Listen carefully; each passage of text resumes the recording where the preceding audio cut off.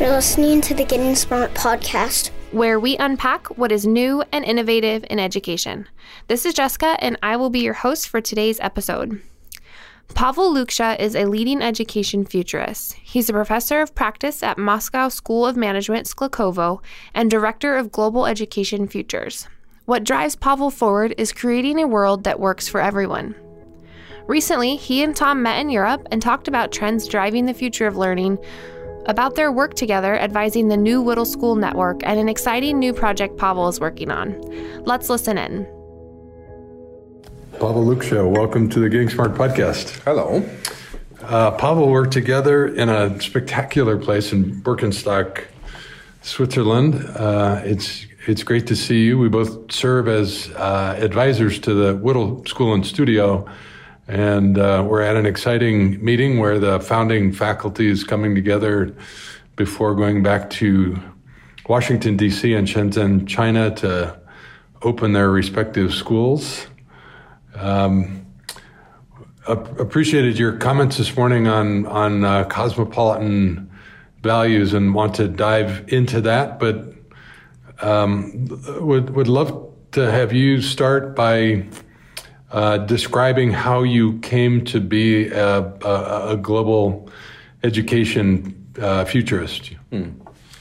Which is the name of my organization, Global Education Futures. And very short story about the long and winding road that brought me there is that I used to work in corporate sector for quite a long time, and but I was also very passionate about academia and system studies of the world. And at some point, it was around 2008, when a massive global economic crisis unfolded. I came to realize that the shortcomings of the perspective that the economy is taking, the idea that we need to look at current issues and disregard our common futures is a big problem, and it's a massive problem in two regards. One of them is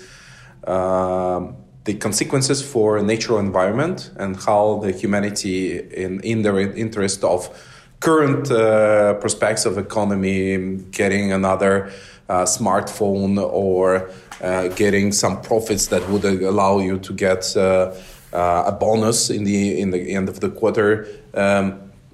People are disregarding how they're destroying their shared home. And the other thing is, of course, the future of humanity itself and future generations. And we don't really think about the future of our kids properly. We know that the world is changing, but we don't really ask ourselves to where is it changing. So I wanted to provide some sort of beacon for educators and to maybe combine these two things, to combine the issue of that makes sure that the present and future generations thrive and not just survive, and also thrive in connection with the bigger world, because it's such a magnificent view here, for instance, in Birkenstock. This beautiful lake with basically drinkable water, clean air in the mountains of Alpine mountains. But I'm thinking about many other places in the world that are becoming increasingly polluted by the industrial civilization and the prosperity in Switzerland and some other places in the world is also dependent on those places remaining polluted. And that's one of my concerns. How can we create the world that works for all? And I think the answer is that we need to change the way we learn, the way we get those skills. There are skills that and competences and knowledge that help us to create the world that works for all. And I think we don't need to invent anything new. We already have all the answers as a humanity. We just need to spread that knowledge about the ability to live in peace, the ability to create magnificent things, the ability to collaborate with each other and cultivate those things. And this is the role of education. It's a beautiful summary. In the last session that you did with Kwame Anthony Appiah, you raised a provocative thought that we need to do more to ask our civic leaders why we're spending so much on preparing to kill each other and not what we should on raising our children. Okay. There is a striking figure that was calculated by United Nations that if we just stop the military spendings of the leading nations for just 8 days, we can provide 12 years of free and quality education to all kids of the world. This is, I would say, this is astonishing, this is shocking, and this is ridiculous in a way. Like, how come the world is so unbalanced? How come we are afraid of another war so much that we are prepared not to spend even a little bit more on the future generation that can help us live in global peace, in global prosperity, create an economy that works for all and so on. So that's an imbalance we need to address. Pavel, you've written some reports that have been really important for me to understand global trends in learning. I'd love to have you headline a couple of those trends that are reshaping learning, especially those that are aiming us at more important outcomes, at producing more meaningful experiences and perhaps extending access in more equitable ways. So what trends do you see in global learning? First of all, I think that it's important to remember that global learning system is embedded in what is happening to our society. So we cannot separate the issues of where it evolves to from where societies evolve to. So the questions of how we will be impacted, for instance, by technologies that reshape the future of the world of work, and whether or not our jobs will be taken by robotics and artificial intelligence. Which, by the way, the more I explore this with other colleagues, the more we come to a conclusion that they will not be taken. But for that to happen, we need to sort of upgrade ourselves. The models of industrial education, which was based on routinized learning and, in a way, submission to authority, will not work anymore. We need expand human creativity. We need expand human collaboration. And there are so many beautiful ways of learning together that allow us to do it. And also to, I think the question which you put in the beginning of our conversation, the question of meaning, why we do what we do is not just a question for us. It's a question for everyone. The question of meaning is a guiding question in reshaping education. And I think the idea that education needs to become more purpose-oriented, more passion-oriented, and in a way help us discover what we are as human beings, what is our potential, how to unblock it, how to uncover it, how to fulfill ourselves in the world. This is the mission of education, ultimately, especially if we consider education not to finish at the end of university. It actually is something that kind of accompanies us for the lifetime. And I think this is one of big trends. We're truly shifting to lifelong learning. And the expanding opportunities a lot of educators are providing beyond just school, I think is what prepares us for this. We will be in the world where we learn for life, and we are already in this world. And there are so many opportunities, both technological but also personal, in terms of how we interact with other people in communities and all kinds of educational institutions. Through hobbies, through learning at work, and so on.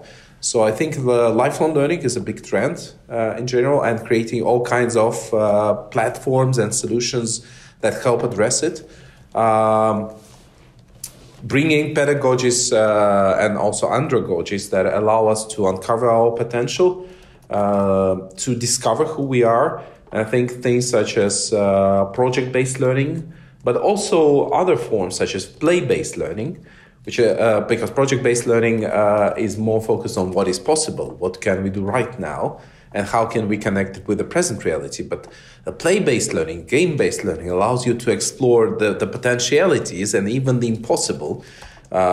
You would never be a king of Persia in ancient times, but you can play one and see what it means to be in that context.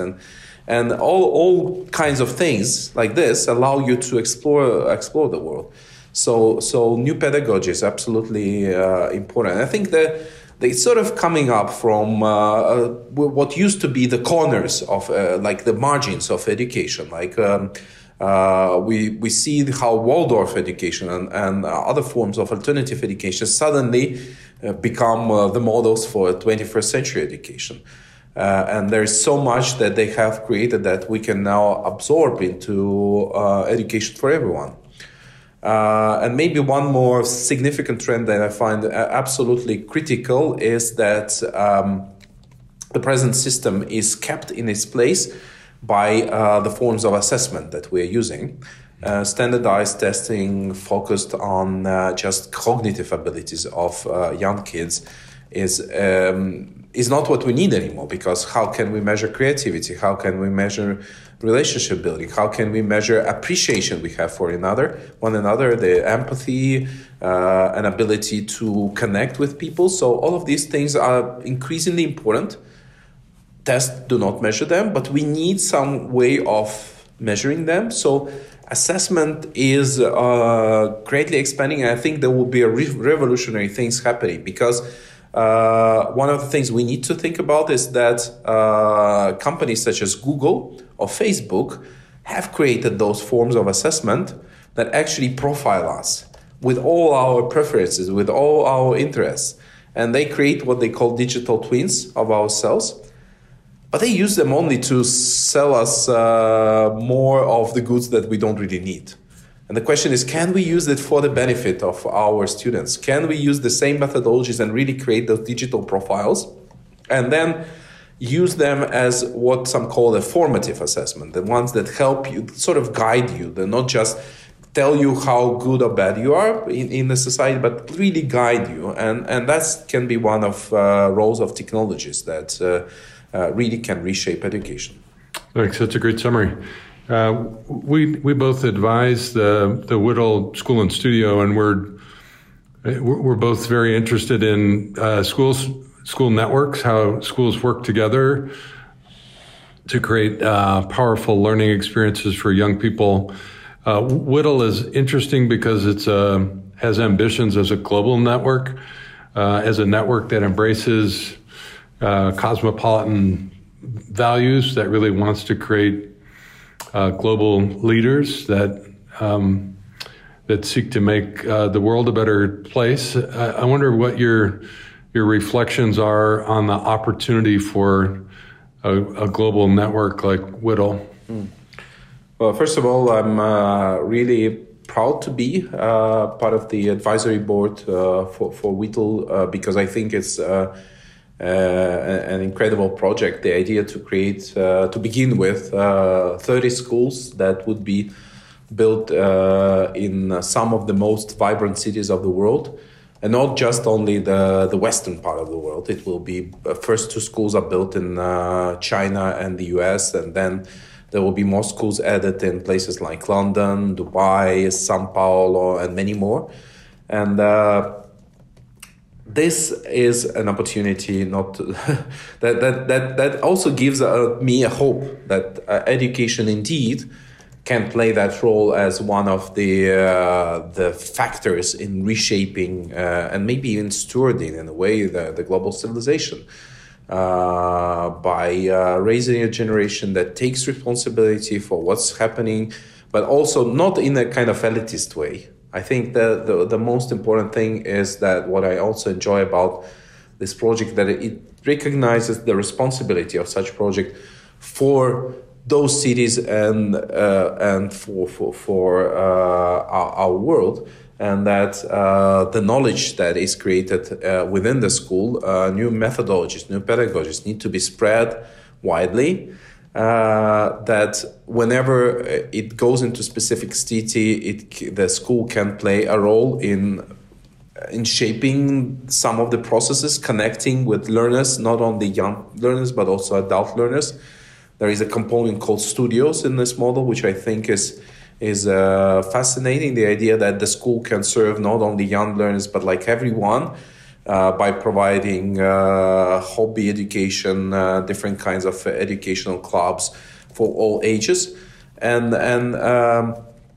where I think it can lead to is that the school becomes one of those places where citizens, inhabitants of a specific city can discuss what's going on, what is their future, what they want to see in the city.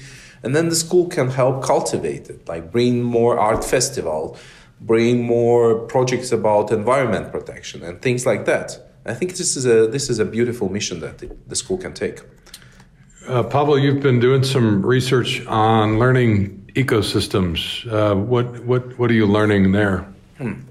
So first of all, I think the word ecosystem starts to increasingly come into the narrative of education around the world. But a lot of people just relabel the old things like partnerships, networks, or even sometimes when you have a school network or a university network, they say we are an ecosystem because we are present in several cities across the country. So we are an ecosystem. That's not an ecosystem. The idea of an ecosystem is that you have a diversity of players. You have different players with maybe different purposes playing together.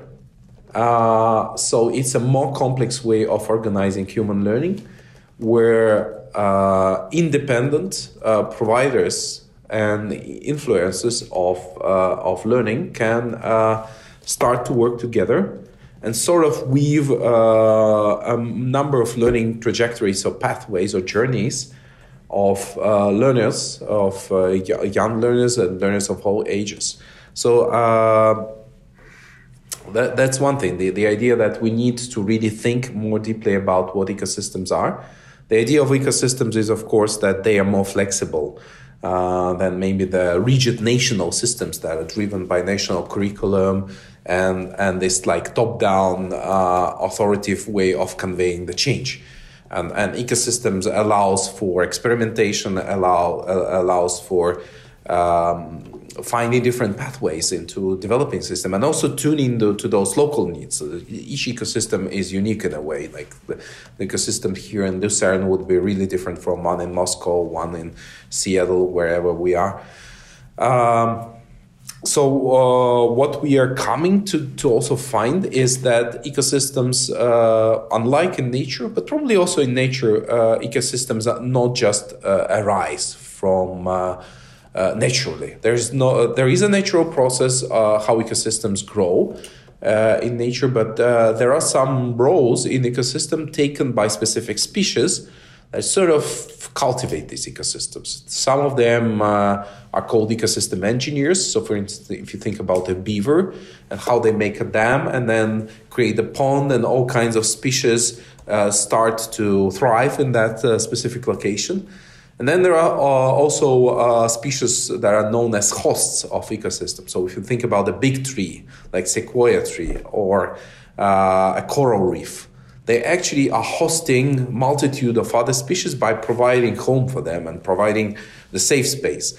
So we think that something similar can be done to learning ecosystems. So there are institutions and players that can play as hosts. And schools in particular, especially schools such as Whittle, can play that role. Or some of the leading universities, they are in a way creating that space for everyone around them. Then there are also these kind of ecosystem engineers. So we discovered there is a particular role of an ecosystem organizer, someone who is not appointed by the ministry, who is not appointed by a university to do it, but they more often come from NGOs or sometimes come from educational innovators within one of the institutions.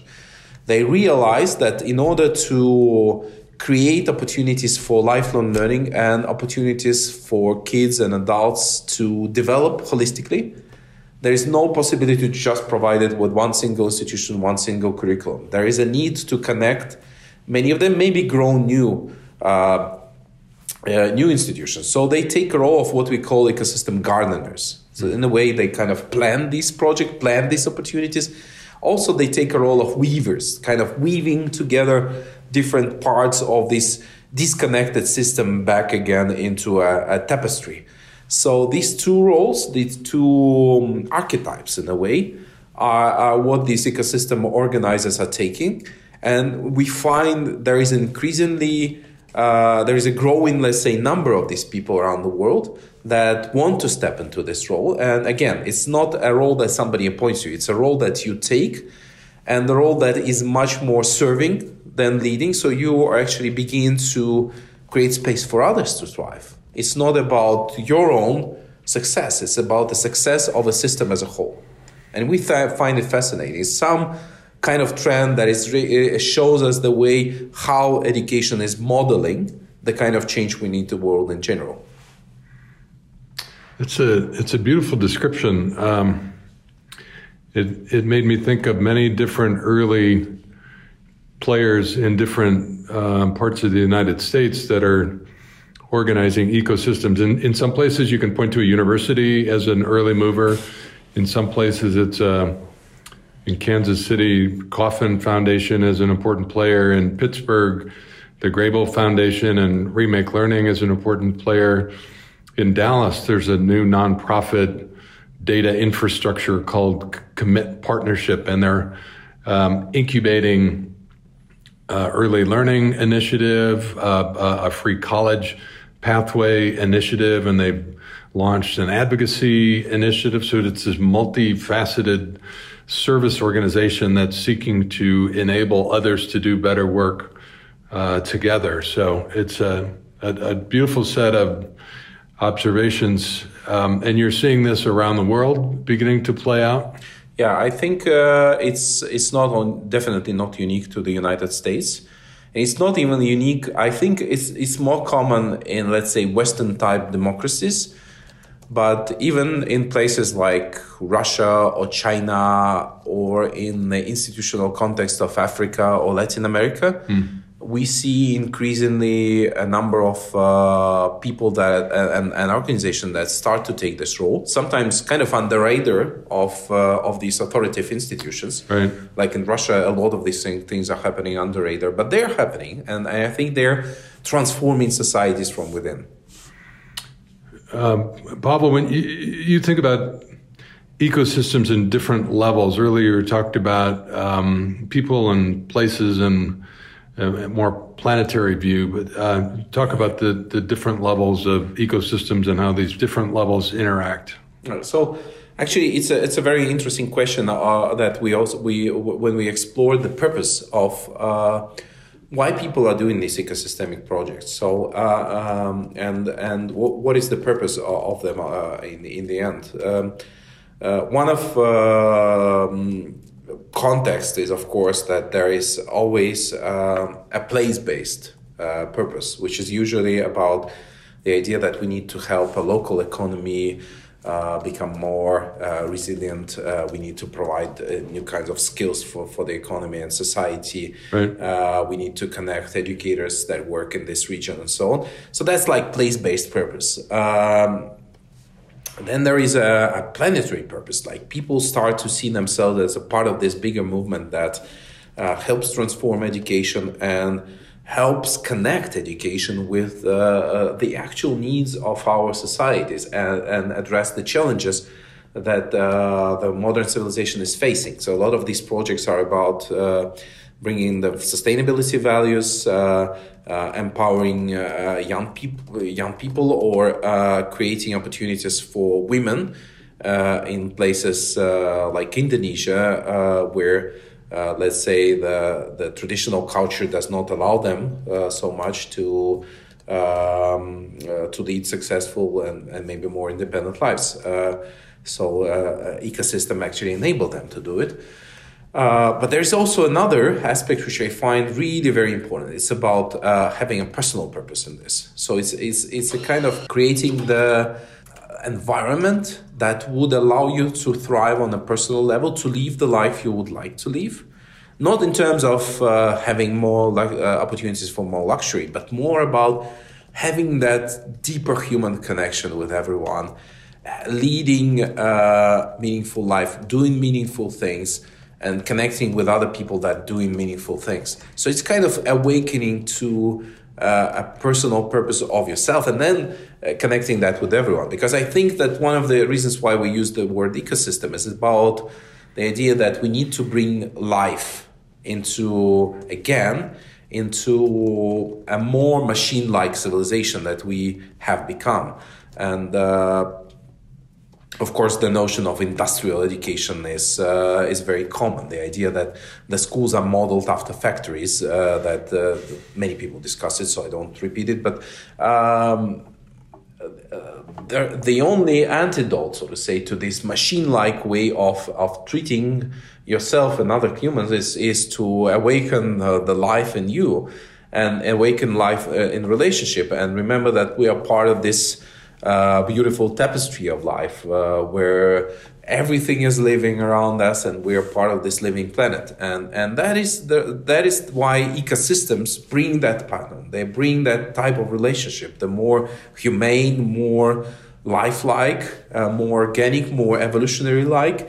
And one of the arguments that we suggest is that the project of any ecosystemic project begins with relationship building that happens on a very pretty much on a micro level of a classroom, level of a single school, the level where people just begin to cultivate this different type of relationship, not, let's say, transactional relationship, but true deep human relationship, recognizing the other as a valuable and very interesting living being that is a complex, holistic living being, not just like my colleague in that particular role. And I think this is where the journey begins. We want to awaken ourselves back to who we truly are. Yeah, that's a beautiful sentiment. You talked about that this morning in your speech. It's interesting for you and I, having been in the private sector and now been thinking about education futures for the last decade, that you and I both circle back to the power of relationship, that most human beings are sparked to learn. We're motivated to learn by relationship, and we often grow in community. And you talked about that beautifully this morning. What kind of learning experiences help young people discover and cultivate a sense of purpose? Well, actually, I started to mention those already. So I think that actually the only way, well, not the only, but the main way to understand is to try and then listen to yourself. So I think one of the biggest shortcomings of industrial education is a predefined curriculum that, so to say, one size fits all type of thing. The idea that we need to move beyond it, the idea of personalization, I think is deeply connected to finding that passion. But finding that passion requires something else. So apart from giving it a try, that's all kinds of pedagogies that put student into more proactive role, like play-based, game-based, experience-based, project-based, and so on. So anything that kind of awakes your potential to do something and see how the world reacts. It also requires another ability, which I think is insufficiently cultivated in the modern education. It's an ability to listen to yourself. So it's that self-observation capability.